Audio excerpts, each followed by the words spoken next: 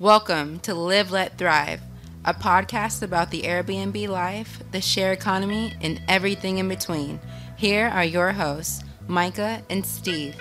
Hello. And welcome back to another exciting episode of Live, Let Thrive.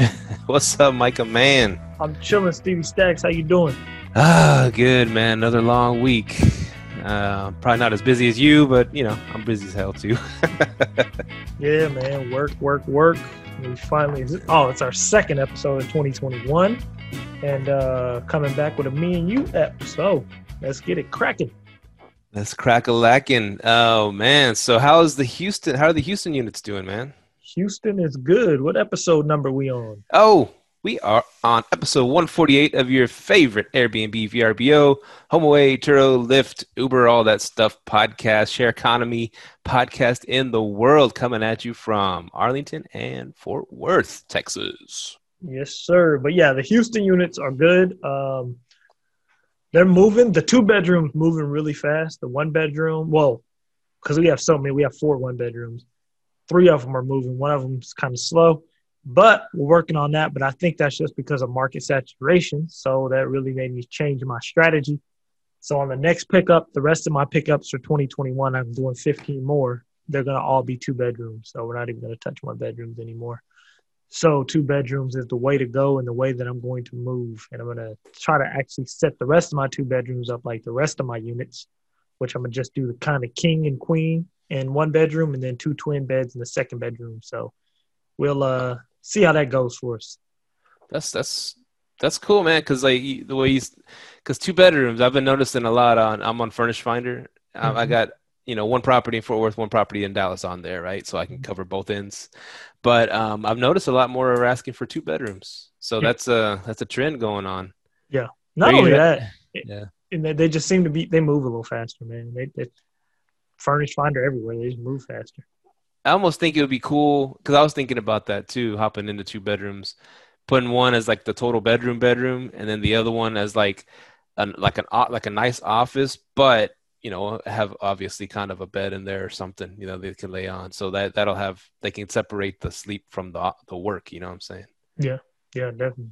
I think that would be cool. Yeah. But yeah, so that's cool. So 15 more. Damn, you're rolling. Yeah, man. It's just finding the strong markets and attacking them. So where's the next one's going to be, you said? They're probably next 5 probably going to be in Houston as well. That'll push us to needing 10 more, right? 20. So yeah, I'll need 10 more. So I'm going to do next 5 in Houston, then the next 5 after that probably Dallas, and the next 5 after that's probably up in the air. I'm kind of looking at I'm actually looking at up in the Pennsylvania Poconos area, and I'm looking at Gatlinburg, Tennessee, and Atlanta. So the next 5, we got a little ways to go, but definitely looking at plans because I'm talking to a lot of people about some strong markets. So I heard good things about the Poconos. Oh, yeah. Moves. So definitely looking at that area. Yeah, real quick shout out. Look what Brian Wynn from Muse Coffee sent me, man. Oh, yeah. Shout out to Brian. Yeah, Brian. The other day. He's a bad dude. Matter of fact, let me kind of dive into what he asked me because he asked me a very important question I think will be very important to the fans. I just talked to him either yesterday or today. It was yesterday or today, and he found this nice little duplex for I think 180. Or no, either single family or duplex. But he said he was for 180 and he was about to drop 20, 25, 20%, 10. He wants to drop no more than 10%. And he asked my thoughts on it. I told him my honest thoughts. I was like, I'm going to be honest with you. If you're dropping huge loads of cash, I wouldn't. I'm going to be honest to anybody else out there who's buying. I'm not dropping huge loads of cash right now unless I know I can get it back like real quick. So that's why I'm kind of leaning towards the Burr method. But if you are going to do that, I would just say make sure you get a good deal. And that's to anybody buying right now. I think the key right now is to buy right. Mm-hmm. And I would try to stay a little cash heavy, just a little bit, and if you do put your money out there, let it be something you can refinance, get your money back, something like that. That's my 2 cents. And I think you wanted your opinion on it too. Yeah, you know how I am. I'm all about hopping from house to house and then paying 3% each time. Now, if he could get it for 10% and he loves where he's living right now, he don't want to move, family, all that stuff. 10%, that's not as bad as 20%. So if he could hop in one and it's a great deal and he knows he's going to cash flow pretty good right away, yeah, I mean, go for it at 10%. I guess banks would consider that your second home, right? If you do a 10% one, that's how it was with me when I was looking at getting a place in Padre. Yeah. So we could do 10%, but it'll be your second home. It's not like you're going to be a rental, but I don't know if they check all that. Yeah. But anyways, so yeah, that's exciting, man. I try to tell all the youngsters at my work, get a duplex, man. If you in the first house, get a duplex, you know? Yeah. And by the way, Brian makes some awesome coffee. He roasts some awesome coffee. He's always sending us coffee for the show. He's keeping LLT caffeinated. We appreciate it. And I appreciate the awesome shirt that I'm going to wear every single day and I drink coffee. But on that note, speaking of talking to kids, to youngsters, here's a tip of the day. And I know a lot of people out there that listen to the show have rentals, like regular, house rentals or long-term rentals or whatever. And a lot of people are looking to get into the short-term game, and they've been just doing long-term, whatever. And if you have rentals, you've probably gotten hit up by investors, wholesalers. Hey, I like your house at so-and-so street. Do you have any plans on selling it? You get these texts. I get these texts a lot. Mm-hmm. And so today, so every now and then I answer one. I ask, "Are you a wholesaler?" And they give me the whole spiel. I'm a business. I'm a part of a business that buys property, whatever. But the response was just one word: investor. I was like, "Oh, this is a different one." Usually it's like kind of a robot response, but I was like, "Oh, cool. So am I." And I said, and then they didn't say nothing. I said, "Do you happen to invest in Airbnb short-term rentals?" And they're like, "No, not at the moment." I was like, "Oh, okay. So you do flips?" And they're like, "Yeah." And I was like, "Oh, okay." He's like, and then he like kind of confessed, I said that, but I am doing wholesaling right now. I'm 19 years old. I'm trying to get my foot in the door and doing some wholesaling for a guy, for my mentor. I was like, "That's cool, man. That's great. You're out there hustling." I was like, "You ever thought of short-term rentals?" I just had this conversation with him on this text message, and he's like, "Wow." And I told him all about it. I was like, if a kid at 19, you don't have a lot of money to go buy a house or, right away. You eventually get there, and you don't have a lot, let's say, and he threw out their subject to, I think subject to would be cool. Like, well, that's cool too. Get you a subject to deal, and then try to rent it out, whatever, and make the spread, make a couple $100. But especially you being 19 years old, you probably don't have a lot of disposable income. If a water pipe breaks, that's $2,000. If a water heater goes out, that's $1,500. If a toilet goes out, that's $500. I was like, where if you're just subject to, it's like you own the house. You got to fix everything. Arbitrage, you go rent a spot, put some furniture in it, throw it on Airbnb, and you could be making $1,000 a month immediately. And I just throwing up some games. Like, wow, that sounds cool. And so I don't know if it's like a tip of the day, but there's a lot of young hustlers out there trying to do the wholesale stuff. And you know the game, trying to buy your house and whatever and sell it to someone else real quick. But that's probably that'll be, working with young hustlers might help your business out.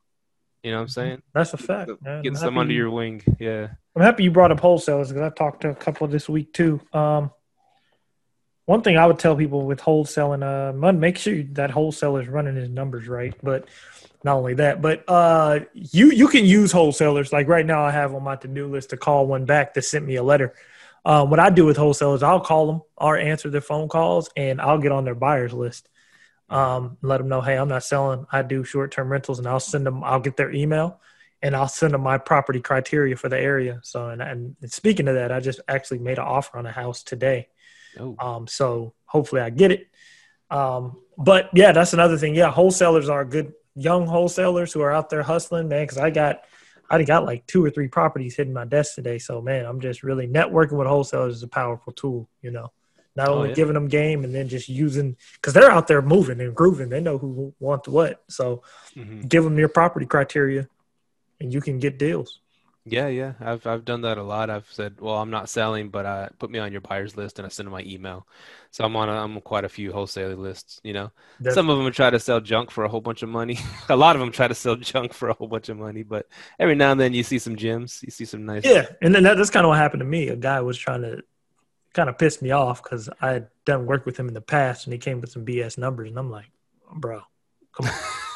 And he's like, because I gave him a cash price. I was like, look, I'll buy this house this much cash, and he was like, well, Micah, man, I'm kind of interested. How are you running your numbers on this? That number's kind of low. He didn't know I'm sitting here looking at the comps, and he's like, these houses are selling for 90 to 100K. I'm like looking at the comps. I'm like, man, the highest a house is sold in this area is 80K, and on average it's 67K. And I sent him the comps, and he ain't got back to me. So I'm like, come on, bro. So yeah, man. I mean, some of them, yeah. I mean, I understand they have to make their money, but don't.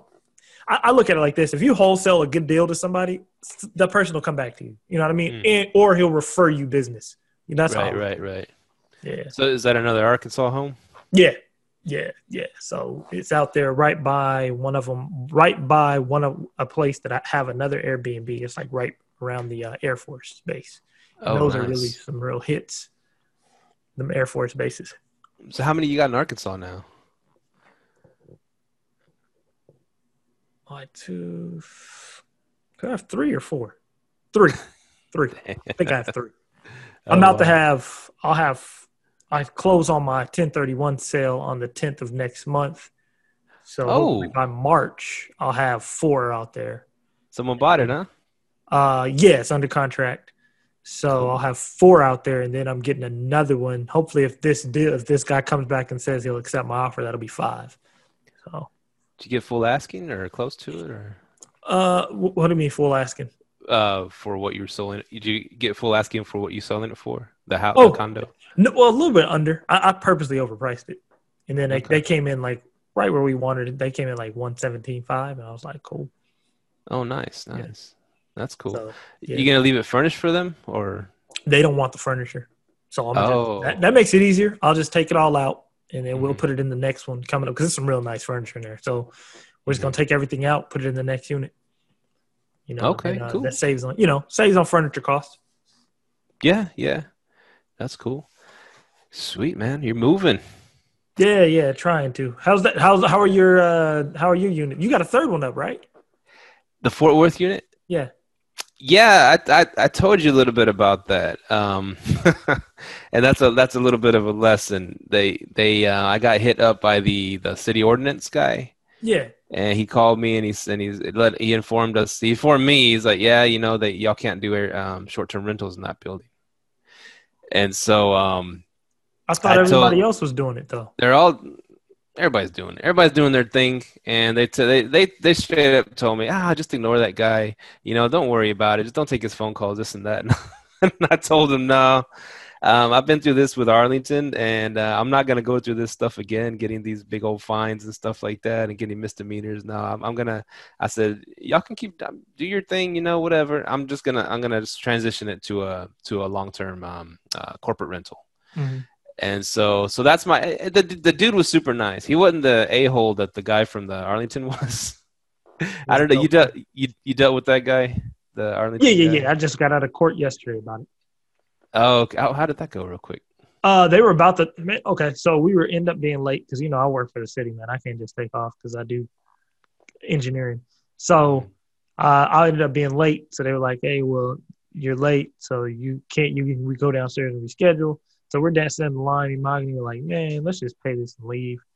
But the lady comes out, and she was like, hey, Micah, I'm going to give you a chance to come back. She was like, yeah, all you do, you can just come back, and we'll schedule the court date. And I'm like, and it was my second time up there because the first time I went up there, they were like, oh, well, no, the first time here, it's just to schedule you a court date. I'm like, man, I could have done this over the phone. Come on now. So they're wasting my time at that point. So the second time I come back, I'm for court, but that was on my fault for being late up there. But she was like, I'll let you come back. And I'm like sitting there looking at the timing on it. And I'm like, I done ran up here twice. I'm like, so she was like, if you pay it though, I was like, what if I pay it? She goes, if you pay it, it's not going to go on your record or anything. She goes, it just goes as a citation. And I'm like, she goes, but if you do it again, it goes, she goes, it's going to be like, I guess moved up to a misdemeanor or something. And I told her, hey, I'm like, yeah, that's fine because the first one was fake. And I'm like, and I told her, we told her what happened. And she was like, oh, man, if you guys come back, you can come back and explain it. I'm like, the time I was like, man, I'll just pay it and move on. But yeah, it sounds like, because the one guy who kept saying, he was like, yeah, man, your case sounds like it'll probably be thrown out if you have proof that you weren't advertising it. So I was like, forget it. I ain't got time. Time is money, man. Exactly.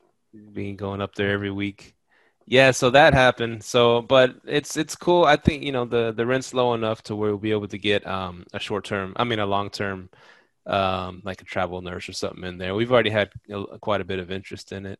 So we have someone all the way through the end of this month. And then after that, we should, here's the thing. Even if I lower the price just to get someone in there, it'll just be a headache off my mind and stuff like that. And I can, move on to doing the business, doing the management company. And I was also, something that happened. I got hit up on Furnish Finder, right? And I thought it was for the Fort Worth one, but it was for the Dallas one. And I was, talking to this dude. He just in the, you get this random phone call and you see a number, and I don't answer all these numbers that I don't know, but I saw this one and it said Louisiana on it. And I was like, So I went ahead and answered it. And it was this guy asking about the, it turned out to be the Dallas one, but I thought it was the Fort Worth one at first. Anyways, whatever. And he said, I really love it. I'm interested in renting it from you, this and that. He goes, probably month to month, but would you give me a discount if I do like a 6-month lease? And I was like, oh, okay, so you're talking about the Dallas one. The price on that one, because I have a management company run it for me. They take a chunk out of it, so it kind of would leave my margins really thin. But let me talk to them. See what I can do, if I can move at all, any wiggle room. And so, I called up, my management company, talked to them and everything. And actually, yeah, the CEO, she was telling me, Steven, usually we would keep charging the 15%. But being as like people are, kind of struggling right now and the COVID and all this stuff, we understand and we're cool with just waiving it all together, and you could deal directly with him. And I was like, all right. So I told, I was like, it never hurts to ask, right? Yeah. And so, so I told the guy, I say, yeah, man, I could actually, they dropped their rate a little bit. I can have a little wiggle room. So, how about, 1925? I was putting it for $19.50 a month, right? Mm-hmm. My lease is $11.50 a month. I put it for $19.50 a month on Furnish Finder. And I said, if you do the 6-month lease, how about $19.25? I know it's not a whole lot, but they still take their chunk. Yeah, that sounds good, man. Let's sign it. Let's sign it tonight. I'll send you the deposit over, blah, blah, blah.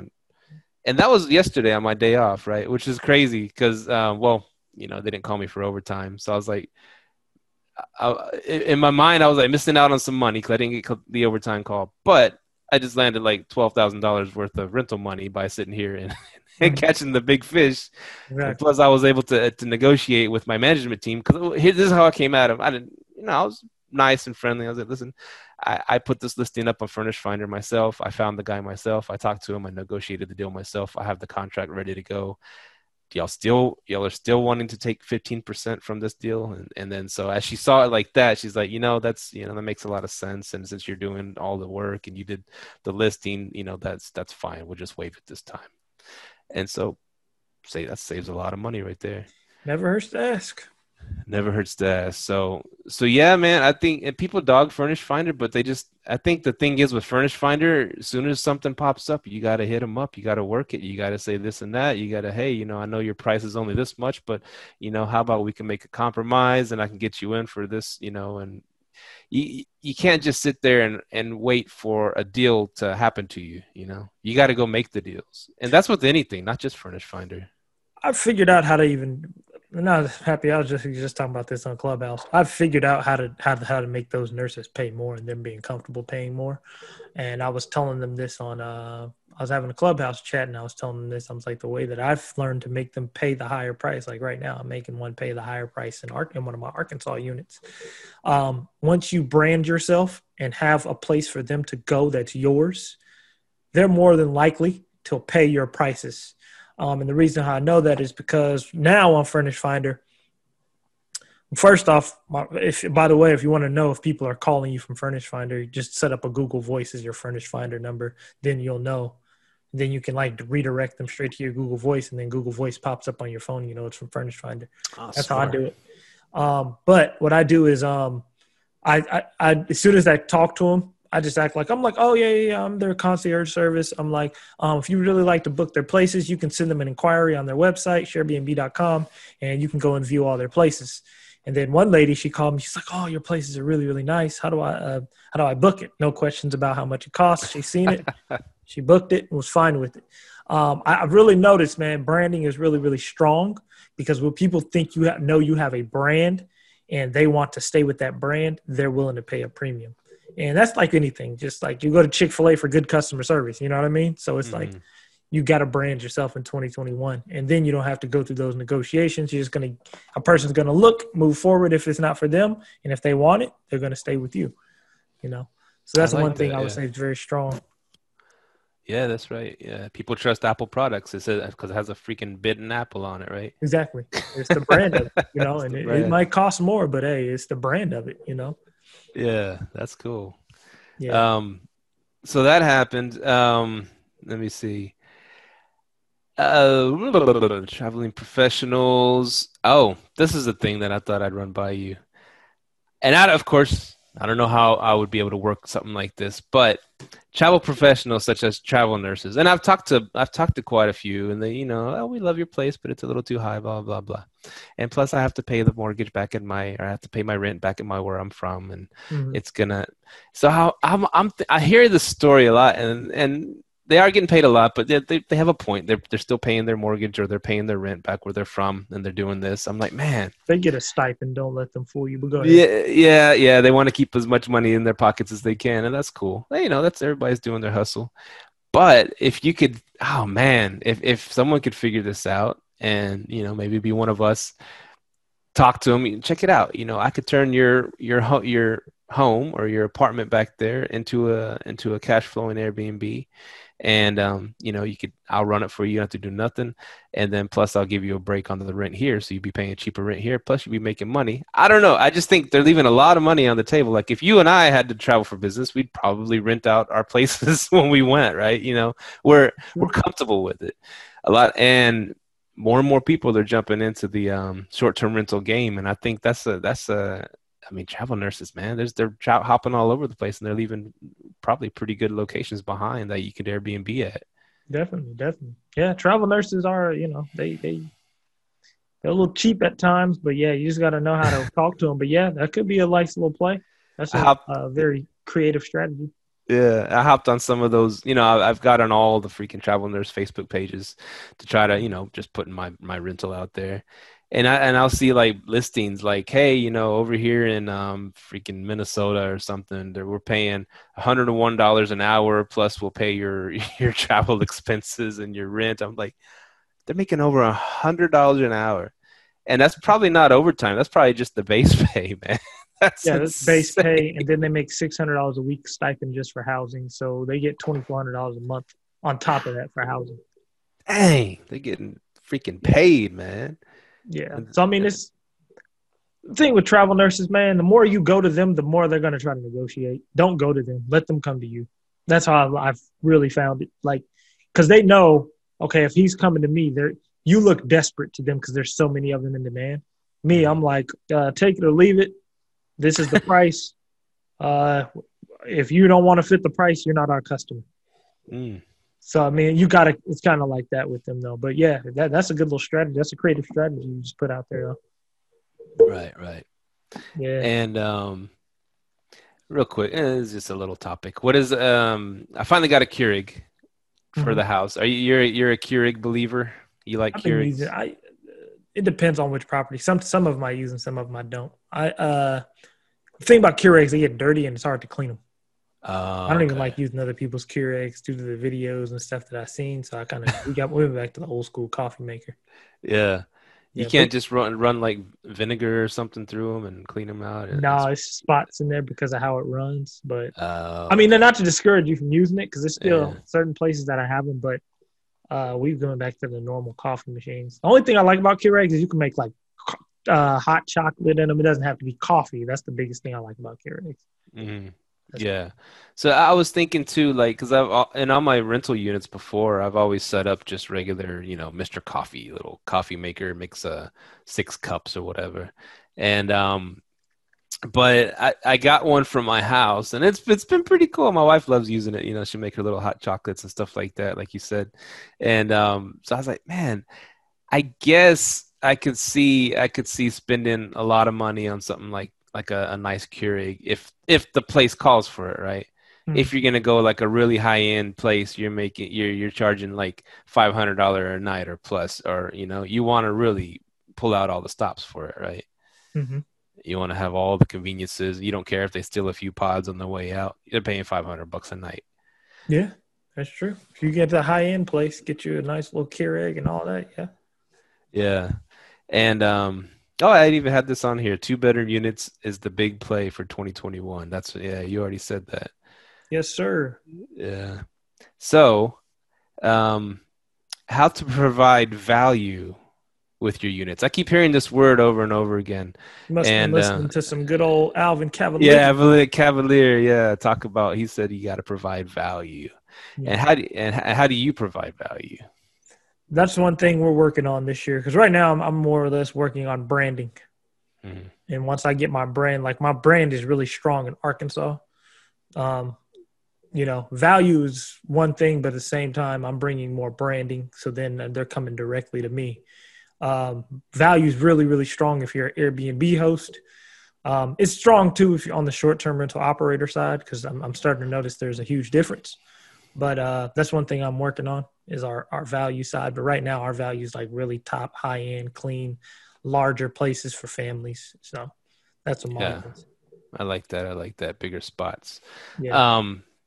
One thing that's been happening to me for a while is, I have the management team running things, and how they like to do it is, and they run everything through Logify, and they're always sending these links to the guests coming in. Please go and fill out this form. They want them to fill out this form before they get any of the information on how to check in the place. And I say it's about 50% hit or miss, because people are flying in, they're tired, they want to get to a place and open a door. They don't really, and they're busy, and they don't want to sit there and go open a link from a link and then try to fill out this whole long thing about themselves, about their stay, about all that stuff. Do you make guests do that? No, I just capture that information through the Wi-Fi. Nice. Yeah.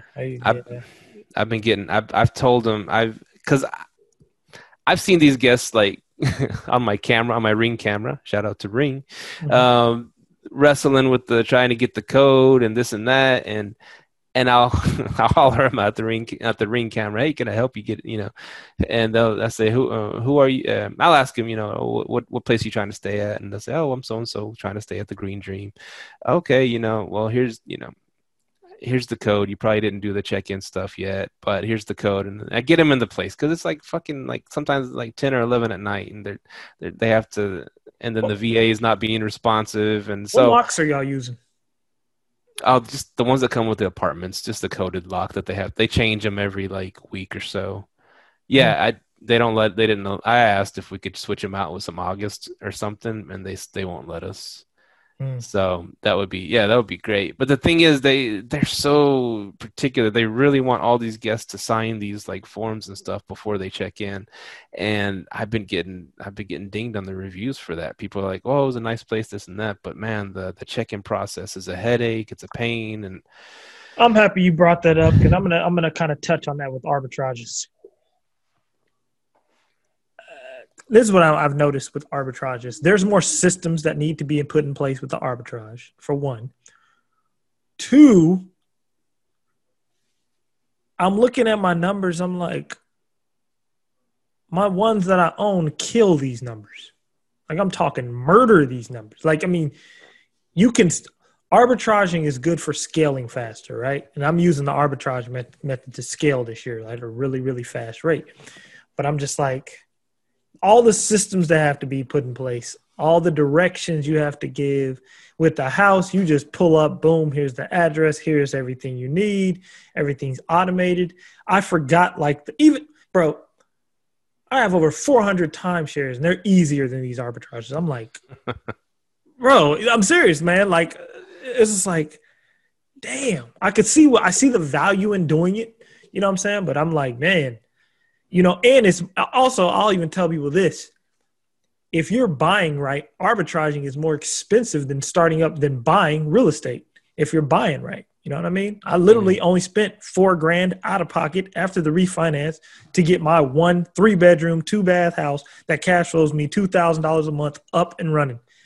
These arbitrages, I spent 20-something grand to get all 5 of them up and running. Had to get them up and running. Then we got to focus on the systems to move. I'm like, if you know how to buy real estate right and you know how to arbitrage, that's the killer right there. You're a deadly assassin. But if you only know how to do one, you don't know. I'll just say this. You're not going to maximize your cash flow. But I will say, like, arbitraging has its headaches. Yeah. I remember back in the day you had some in Dallas, and then you kind of stopped doing arbitrages for a little while, right? Well, yeah, I shut some down. Yeah. Oh, okay. And arbitrage is about systems. But go ahead, though. No, I was asking why you shut those ones in Dallas down. Were they not making enough for you? Well, yet not only that, I was in 1-bedrooms, and they were oversaturated. These ones, we got them at good deals. So I mean, certain things they're priced at a price point where they can be a little slow, and then we can pick it back up and ramp it back up. Plus, it's January. January is always slow. But the 1-bedrooms are just kind of saturated at a point. But here we got them on really good deals. But at the same time, I'm just looking. I'm like, man, these processes are crazy. But you really have to have someone on the ground. You have to have boots on the ground. Now, when you got your 10 over there in Houston, how below market value you think you got them? About 15%. Oh, okay. That's pretty good. We got like a 2-bedroom at like 13, and the 1-bedrooms are all like 1,075. So I think the most on the 1-bedrooms is like 1,130-ish. And those places are usually a little bit more because we went in and bought them in bulk. No, you said you're going to pick up some more arbitrage. Did you figure out a way to get the setups done cheaper? Yes. The way that I found that you did really do it at a cheaper rate, I'm gonna go with the designer and then without a designer. And also, I'm going to touch on some things with the designer that you have to be very weary of if you're going to do this strategy, if you're going to try to use a designer. So let's say you go with the designer. What I would tell you to do is get the 0% APR. Oh, no. Matter of fact, you might be able to get away with not getting a 0% APR if you go to a furniture store that sells everything who's linked with Synchrony Bank, and might most likely give you an 18-month 0% APR. Link up with them, get all your furniture through them, or tell your interior designer, hey, if we work with you, this is who you're going to have to go through to get everything that we need. And you go that route. Okay. And then you get everything from one-stop shop, 18, you ain't got to pay no interest for 12 months to 18 months, and you get everything paid off. That's the cheaper route I found. The other side, now, if you do it the other way, you do this exact same thing, but without the designer. You just have somebody, you can get a TaskRabbit to have them deliver it, and then get a TaskRabbit to go set everything up for you. And this TaskRabbit charges like $18 to $20 an hour. The way that I'm looking at it, the problem that I ran into on the designer side is the designer kind of has to know Airbnb, because they have to know. You have to know, like, okay, what type of TVs to put in here. Make sure they're all TCL Rokus. Don't get nothing off brand. Make sure the lock, it wasn't as turnkey as I thought it would be. So that was one thing I had to really notice down. You got to buckle down with the designer, because some designers might know Airbnb, some of them don't. I would suggest get a designer that has an Airbnb or knows Airbnb. So that was my suggestion. That makes sense. Yeah, because you're using a designer friend of a designer that does know Airbnb, but it was their friends doing it for you. Yeah. Okay. All right. You plan on using them again or going a different route? We're still trying to see because they're based out of Dallas, and these next ones are going to be in Houston. So we'll see. We have to. We just have to come up with a different process of how to get everything delivered because we had a lot of delivery issues. So, yeah, because of Christmas time, right? Yeah, Christmas time. Stuff being delivered outside. Stuff got delivered. Shit got delivered to the wrong damn address. It was just like, yeah. So, yeah, we'll see. They steal any of it?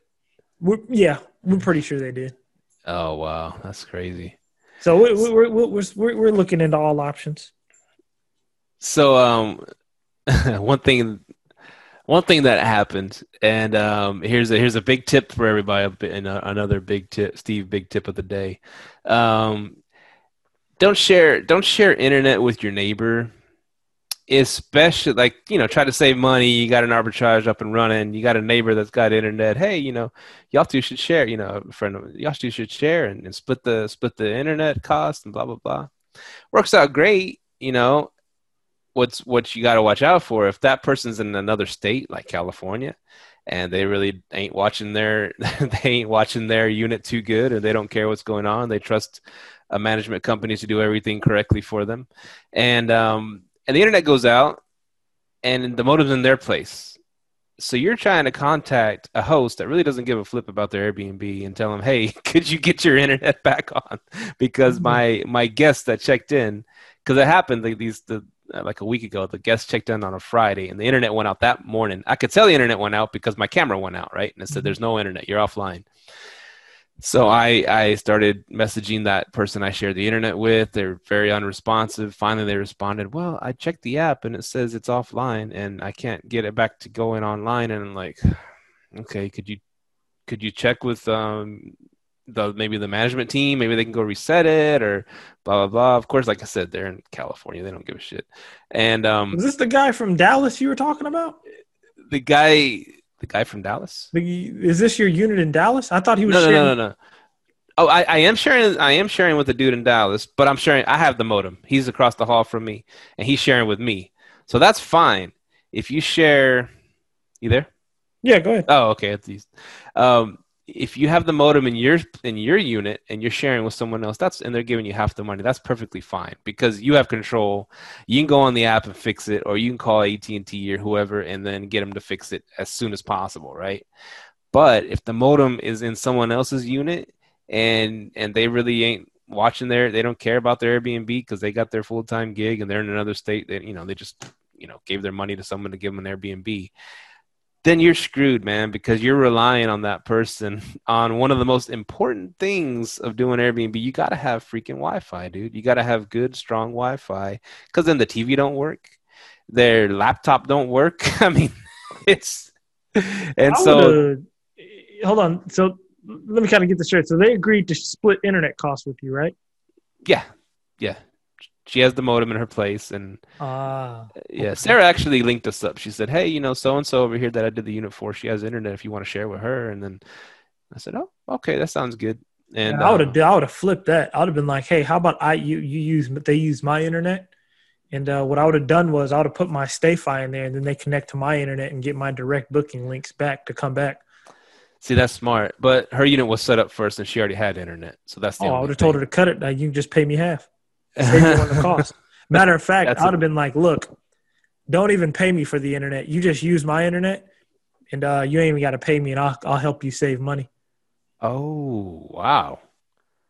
Get their StayFi going on. That's what I do on our units down in Houston. We have 4 units in one building on 1600 block. Yeah. So I just we were like, man, we could use one. I'm like, no, put one in every single unit. So it broadcasts out to every single place in that entire building, and it's listed as Sharebnb free Wi-Fi, and everybody can connect. And then I can grab all their information, and it direct links them back. So if they join it back, and they now see that they can book these places all around them. That's awesome. And how's that worked out for you so far? Have you got any leads? Oh yeah, a bunch of leads. The leads are really, really killing it right now. We just got to get them to actually book. But our Google's really blowing up. I've been posting my Google Analytics, looking at that. It's really blowing up. It's really being really efficient. Our email marketing campaigns doing well as well. And I'm really right now just trying to get the direct bookings to come in. But right now I'm looking at a few systems down there that we need to get in line, and then I can focus fully on that. But yeah, all 2021 is marketing. So yeah, if I was you, really, I'd go back to all of them. Get a StayFi, stick it in your box. Tell them, hey, y'all can use my internet if you want and cut back on costs. And you can kind of explain to them, hey, I have a really strong extender. It'll reach you guys. And boom. Then all you got to do is log into StayFi to see if the internet's up and if it's offline, and get AT&T on the horn. That's a good idea. And if they didn't like kind of handicap me with the whole I can only do 30 days or more, I would consider that, really. But if it was an Airbnb, yeah, I could see it being worth. Well, if they're doing, my thing is this though, if they're all doing 30 days or less, I wouldn't do it till that. I wouldn't stop till they gave me a fine or something. Then I could say I could play the dumb card.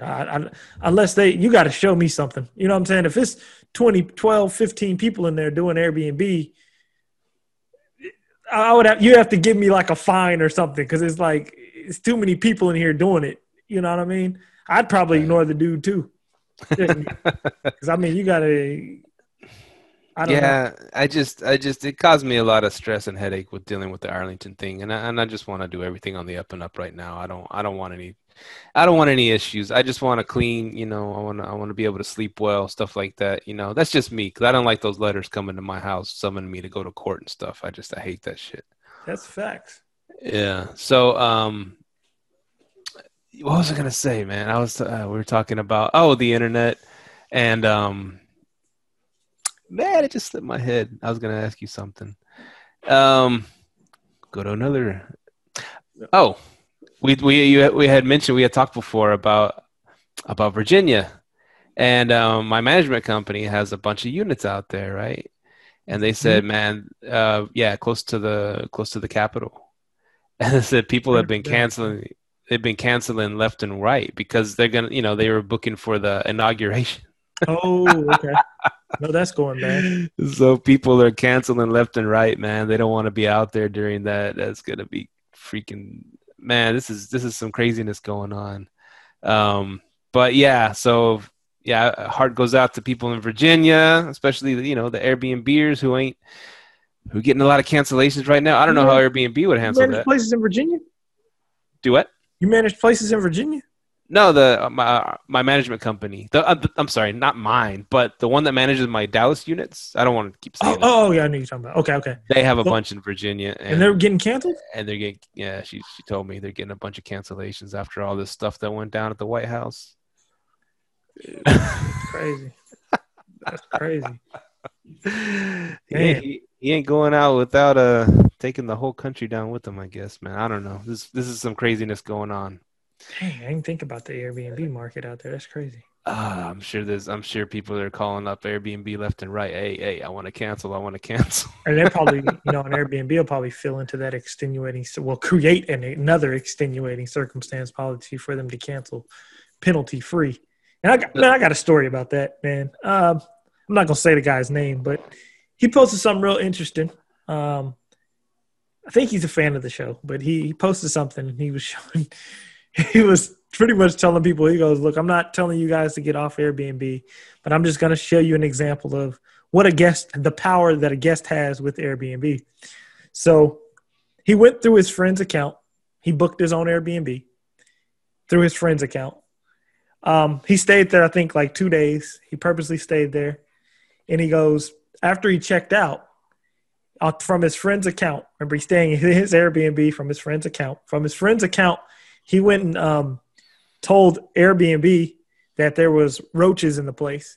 And he got pictures off Google, sent up the Airbnb. And let me kind of go you the backstory. He found out how to do it on the dark web, and he wanted to test it to see if it was true. Mm. So he sent the pictures, told Airbnb, hey, man, this place had roaches, sent pictures from Google, and they immediately refunded him the money on the guest side. And he posted it, and he was like, This is something I just kind of want you guys to take into account. He goes, this probably is not going to happen to you. He goes, but it can. He goes, the problem is guests have the power to do this. And I posted it on our Instagram, and I said, man, I want y'all to go check this out, what he posted, and they posted to take a look at it. And a lot of people were like, yeah, man, that's why I'm trying to do direct bookings as well. Because, you know, Airbnb, they have a real That's crazy. That's crazy. Now, I guess what tripped me out. I did see that. I saw you post that, and yeah, it's a trip. But does he risk hurting his like his rating and stuff by doing that to himself? He would have to rate. He's rating himself. Yeah, I know, through his friend's account. And apparently it would be a bad rating if he's saying he got cockroaches and all that stuff, right? His units. Yeah, but he would have to rate that. He's just saying he went through Airbnb's system, got it, and he immediately got a refund. Okay, and he didn't leave a review, of course. He didn't leave a review, of course, but. And Airbnb is not gonna come down on him and say, "Hey, you need to clean up your act." I don't know. Probably will. I'm just asking. Probably will. I'm pretty sure they would. Because I think that's the part I'm asking about too. Did Airbnb come down on you? And he said he sent some additional documentation. I'm gonna reach back out to him, but it does show you like that's also an issue with their IPO. Like if you can immediately refund a guest like that without really getting true proof, how are you making money? But they're keeping all the fees that they charge the guests. You saw that, right? Yeah. They're still going to get their money. The host ain't going to get their money, but Airbnb's keeping their fees, man. I saw that. See, and the problem is, okay, if the guest disputes, the guest wins, they can't go get that money back from the guest. So they just make their money. You're right. They make their money off their fees. Off their fees. They're going to get paid regardless. They don't give a shit. And so I noticed that the first time, like a few weeks ago, some lady canceled like the day before. And then she didn't give us a message or nothing. She just canceled, and it was for like a couple days. Mm-hmm. And I guess it was like $300 we were gonna get paid. And so, but like a couple days later, she's like, "Hey, y'all only gave me like 200 something back. I need the whole 300 something." And I was like, "She sent this to you?" She sent it to us in the messenger, in the Airbnb messages. And I was like, wait a minute. I was like, I thought we were flexible. I thought she can get out of that, scot-free, and within 24 hours or whatever. And I looked it up. Sure enough, we got paid $0. And I was like, we didn't get any money out of it. You said they must have charged you fees, so you got to call Airbnb. That's not on us. And so they keep in chunks of. See, like I said, that's the beauty. They don't care if they cancel. They're still going to get their money. Yeah. Yeah. And that probably has to be fun. They need to keep that to keep up their payment system. You know what I mean? That costs money. Yeah. Damn. Plus a certain friend of the show, and you've given her props before because she went out. She goes after Airbnb pretty strong and tries to get every single penny that's coming for her if anybody breaks anything, and rightfully so. But she was flaunting. She was putting it on the online that she got like a $30,000 payment from Airbnb. You know who I'm talking about. Anyways, every time I talk to her, it seems like she's having a miserable time at it. She's making a shitload of money, according to her, but she's always seems stressed out. And she told me that something happened at one of her units, and the guests flooded the place, and they left and didn't tell nobody or something. And she said, well, it messed up the hardwood floors. They're all bowing up, and it's going to cost she said like $40,000 worth of damage. Mm-hmm. And so she's sending off, and she's going to fight, tell Airbnb to pay for this and that. And I was like, I think Airbnb might, if you keep doing these giant claims, they might be starting to get tired of you a little bit and might just drop you. And I said, I'm sure you're in the right every time you do it, but she's, oh, no, I think they're just too big a corporation. They don't care. They're just going to pay it. I was like, I don't know.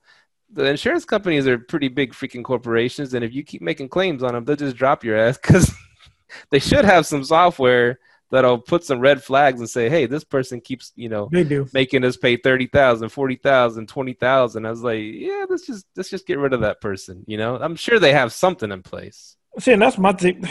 Man, that's why I'm big on branding right there. I don't even want to go through that all the time. You know what I mean? Like, I'd rather I have access to your credit card. You break some shit, I'm going to charge your credit card. I hope your limit's high. Because, that's how I kind of look at it. Now, that's how I like the direct booking route, man. You get access to their credit card. They're better guests. If you need to fix something, they'll let you in. Like right now, we have a plumbing issue at one of our places. Water bill's been sky high, but these people, they let us come in. They're direct booking guests. They let us come in. Like, yeah, but come on in. They take care of the place. I don't know. Honestly, I'm sick of Airbnb. I tell people I'm not an Airbnb host. I'm a short-term rental operator. That shit just catering to their reviews. Like, why? It's like a waste of time. Like people are, I need to get a 5-star review. Create a 5-star company. Do that. You know what I mean? Because that's my biggest thing is I'm like done catering to their reviews. Like I'm not dependent on them anymore, man. And then you're right. They can drop you. We've had people get kicked off the platform, so like I use it as a tool, but that's about it. Nice. And Federico, he's working out good for you, right? Yeah. And he shows me like his how he handles customer service. He's really good at it, right? Mm-hmm. And so he's running our, me and him, like I said, we went half on that Fort Worth unit. So it's cool. It's like this because like that person that was complaining about the internet, I was like, man, they're there for their honeymoon weekend, right? And not honeymoon. I'm sorry, not honeymoon. The anniversary. It's a young couple.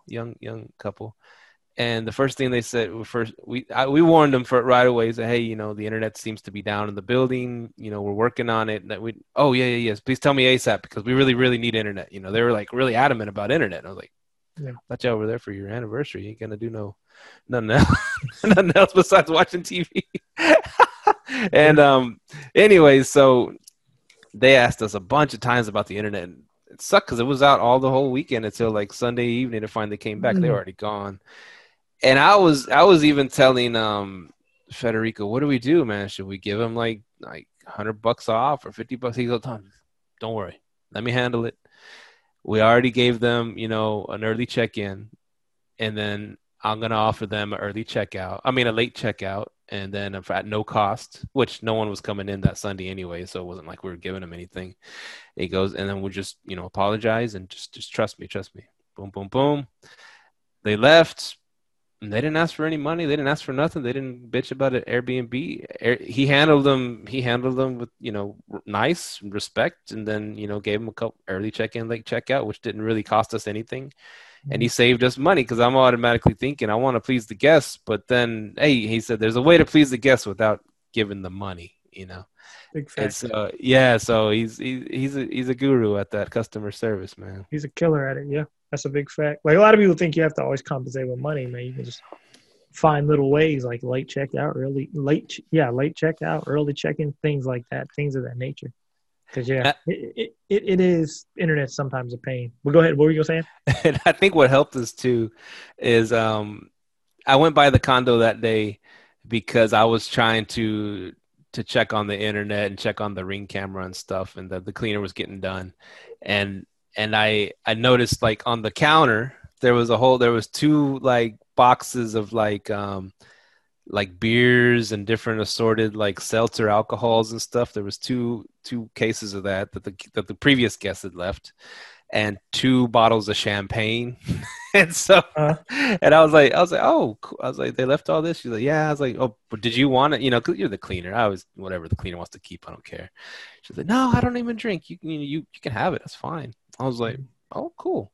So I just, on our little setup for where the guests come in and they see the thing with the Wi-Fi and a little Texas thing, I put a bottle of champagne, and happy anniversary. And I took all the rest. And so that little touch, which I didn't even pay for the damn champagne, exactly. I think that saved our asses. So a free bottle of champagne we didn't pay for, plus a early check-in, which no one was there. It was already clean, and late checkout. And yeah, it was, it was handled. Dang. So do you have long-term tenants in there now? The lady's in there this month is 1 month. Yeah, she's there for a Okay. month. And so but after that we don't have anybody. Yeah, after that we're this month we're switching to long term only. Okay. So we got a few days to figure this out, and I'm reaching out to a lot of people trying to get it. I mean, even if, like I said, if we have to drop the price or whatever, we'll still make just a little bit of money, but it'll be taken care of. We won't have to have that hanging over us to try to get someone to pay our rent. You know what I'm saying? So instead of going into more arbitrage, you guys are going to the management side, right? The management side, yeah. I'm really studying that. I'm doing that short-term rental profits academy, the one that Jasper and them, offer. Mm-hmm. And so I'm really jumping into learning how they do it, and then we're doing like masterminds with people that have, like I said, 100 units or more, Mm-hmm. and it's really cool. It's valuable information, and I think and how the program is showing me is like that's like the fastest way to grow your short-term rental business is to do a management company. Mm-hmm. And I'm cool with trying that out, getting a few and seeing how it goes. And then Federico's he's a guru with the systems. We're doing this together.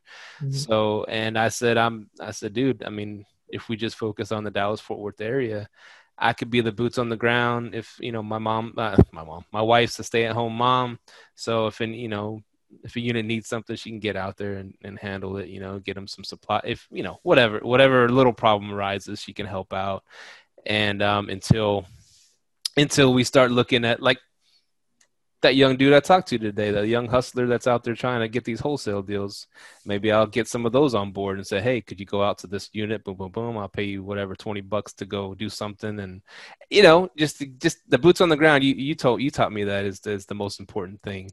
So I said, between me and my wife, we could do that right now while we start growing our management, company. And that's the goal of 2021. And it's I guess to me, and it's just it's a low cost of entry because you don't have to, lease out a place. You don't have to furnish a place and this and that. And you can just charge a percentage and run someone else's unit for them. And you can really scale fast that way. So I guess my question, because you brought up a good point when you said you don't have to furnish the places, are you going for targeting distressed Airbnb owners? I thought about that. And, I had thought about that and thought about just letting people know, like, in my circles, like friends and family, stuff like that, if they want to get a unit and we can set it up for them and everything. I get questions all the time from guys at work.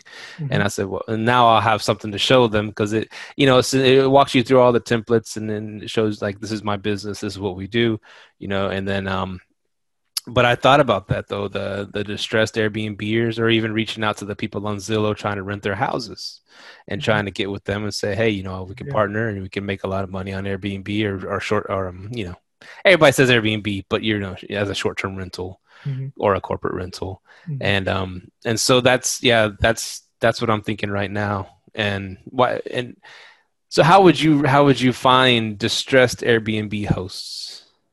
Go to people with shitty reviews, I'm assuming. No, it's funny you say that because, okay. So I told you I stayed at Airbnb in Houston, actually in the same complex that I got my 5. And this Airbnb was horrible. Mm. But those are opportunities like that you can take advantage of, Okay, but like, I know you can't reach out to them on Airbnb because then you can get kicked off for that, right? Yeah. Unless you just keep making a new account every single day. And no, it's a waste of time. Yeah, that's a good way how to get in touch with them. That's true. Because I've noticed most people on Airbnb haven't branded themselves. So it's usually like a Michael or a Tom, you know what I mean, hosting it. That's a good way to think about it. Distressed Airbnb host. I like that. Airbnb host. Go to those Airbnb professional host groups. Yeah. That's a ton of people bitching on there all the time, right? But a lot of those people too. And the downside to that is most of them want to run it themselves because they're. That was the biggest piece of advice. Like, I was on that Facebook group with the short-term rental, Profits Academy, and And I was asking, just conversing on one of the posts, and one of the guys was saying, just be careful and choose your clients wisely as you grow.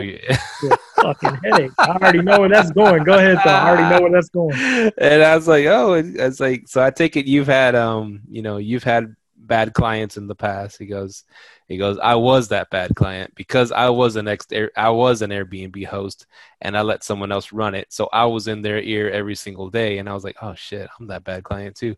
yeah. You gotta let that shit go. And man. I'm like, man, and it's like, it'll, at first you want to grab whoever wants to freaking use you as their management company. You want to just grab everybody. But as you do it longer and longer, you'll learn, you don't want those ex-hosts or hosts. Yeah. You don't want those kind. You want someone fresh to the game from California with a pocket full of money. Yeah. You know what though? What I would do in your situation is, I get with like a realtor, a relocation realtor in general. And see, it's too many people coming to Texas, man. If you can get one of those damn Frisco houses up there they're managing, that they're buying, that's where the money is, man. Because that's where all those Californians are like buying houses at, is in Frisco. Frisco is the number one growing place in Texas. Holy smokes. Yeah. A good realtor would tell you that too. So yeah, matter of fact, one of my realtor friends just posted that. He was like, Frisco is the number one city growing in Texas. So do something like that. The Airbnb co-hosting side is, I noticed that now that I've been on Clubhouse, me and you, we really talk about buying and arbitraging, but that's really a big play, the co-hosting thing. So now I have a question for you though. Since you decided to go the co-hosting route, your barrier to entry is lower. Have you decided are you going to still be buying properties or?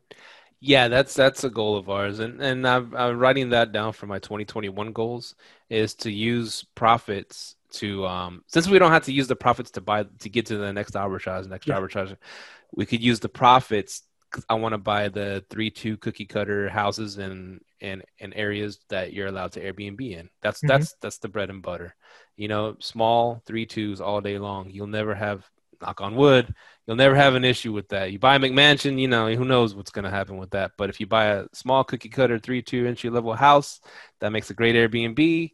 You can sell it if you need to sell it. I mean, that's what I'm about all day. Man, dude, man, I love burn houses nowadays, man. I'm loving that strategy. Like I've seen, there's so much power in doing that, especially if you're doing short-term rentals. My gosh, just make sure your long-term numbers work, and the numbers work out beautifully, and you're getting some wealth, you're getting all your money back. So yeah, it's a lot of good strategies out there. Yeah. And I've been talking to Federico about it because he'll be, he's already putting in his to come here for his visa to come here and live here. He's going to stay with us until he gets his feet on the ground. And so my goal is to have us as a full-fledged company before he even touches ground here. We'll have a lot of money going, a lot of deals, a lot of places, and he wants to set up places too. Him and his wife want to do design and stuff like that. And I said, what about buying real estate? He goes, that's his dream. He always wants to buy it and wanted to buy real estate. I was like, well, shit, let's do it, man. Sure, definitely, man. Yeah.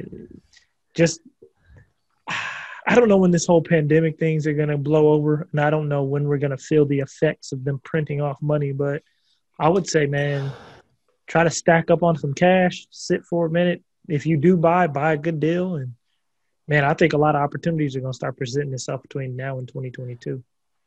Folks always need a place to live. Exactly. Yeah. Who knows what's going to happen to the stocks or Bitcoins or whatever the hell, but people, they always need a house, man. And gotta make sure it cash flows, man. Straight up. Yeah, make sure it cash flows.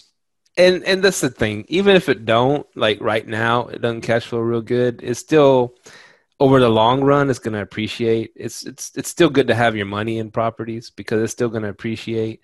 And while your money is just going to depreciate every single year, right? It's going to be worth less and less every single year.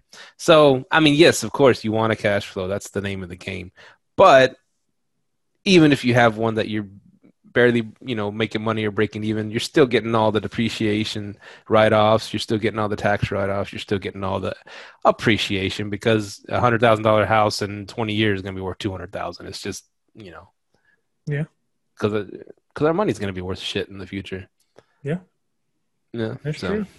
It's interesting, it's interesting. I just tell people, yeah, man, I'm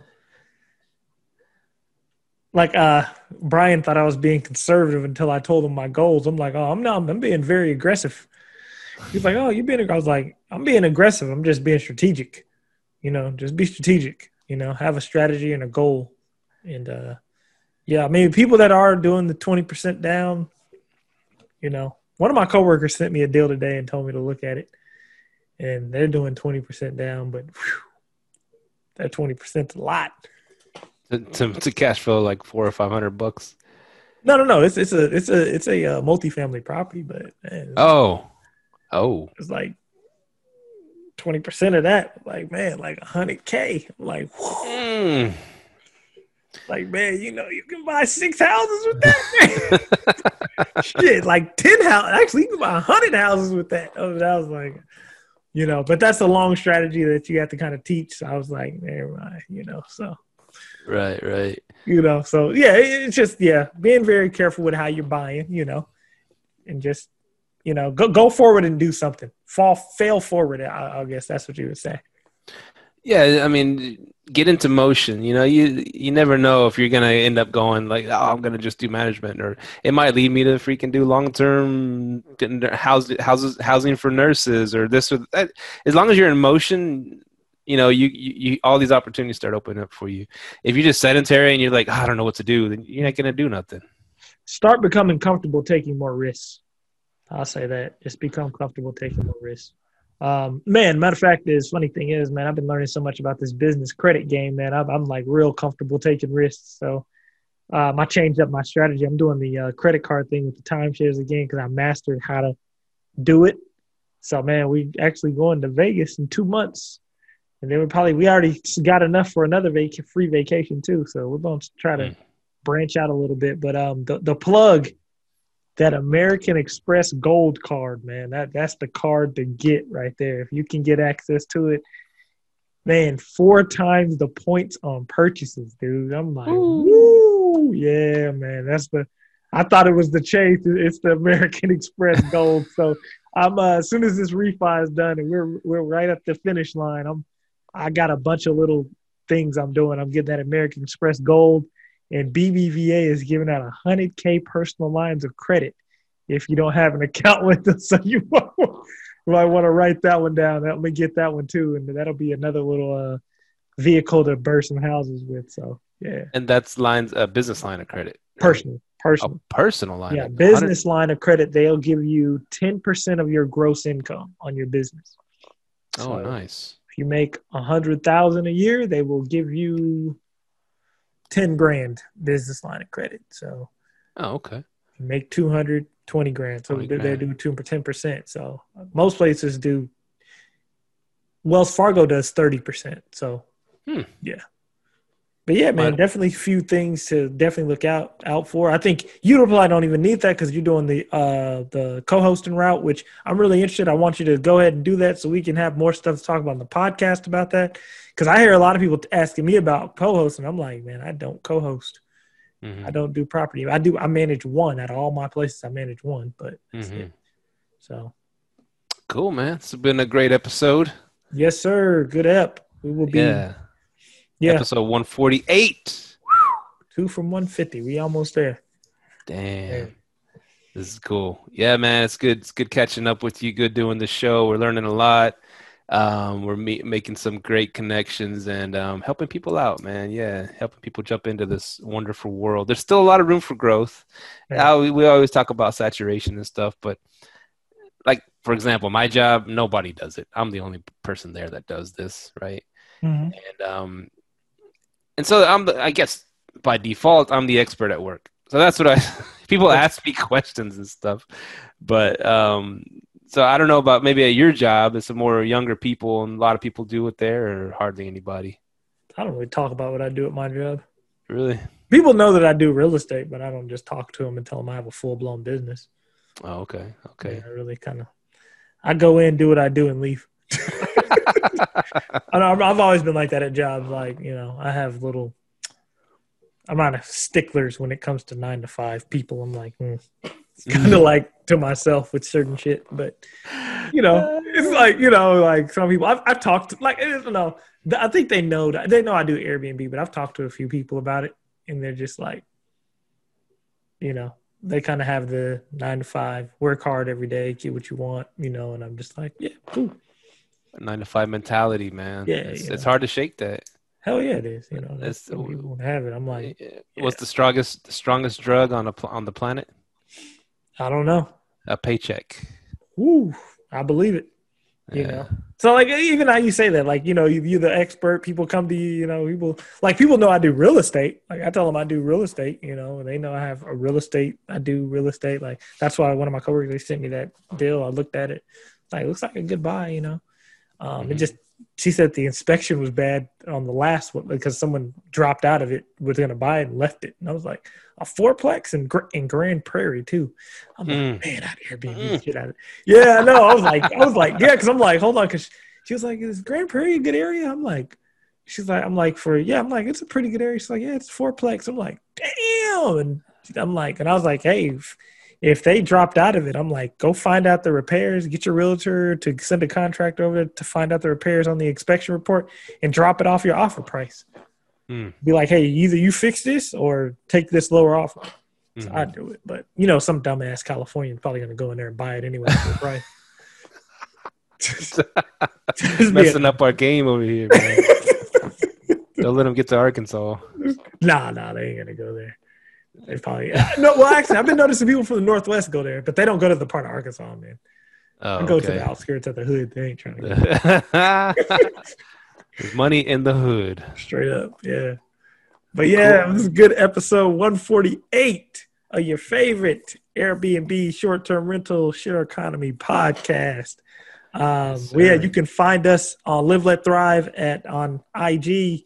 You can find me on Clubhouse. You can find us both on Clubhouse. I'm always on there in an Airbnb group, usually on stage. Email us at liveletthrive@gmail.com. A lot of people have been sending me questions. And by the way, we have some big, huge guests coming in. I'm not going to spoil it, but I'll just say some big, huge guests that y'all know who are very popular will be coming on the show. We got some real big guests, so definitely stay tuned into that. Anything else you had, Steve? Thanks for listening all these years that we've been doing this, and thanks for staying with us on this journey and hooking us up, helping us out, and networking. We love our fans, and they're throwing us love on the leave a review on the iTunes. That helps us a lot. Definitely. So they've been leaving some good ones, so that motivates us to keep going. Definitely. Thank you for continuing to listen. All right, we'll see y'all later. We are out. Peace. Thank you for tuning in to this week's episode of Live, Let, Thrive. Be sure to tune in next week for all the latest in the world of Airbnb and all that entails. Bye-bye.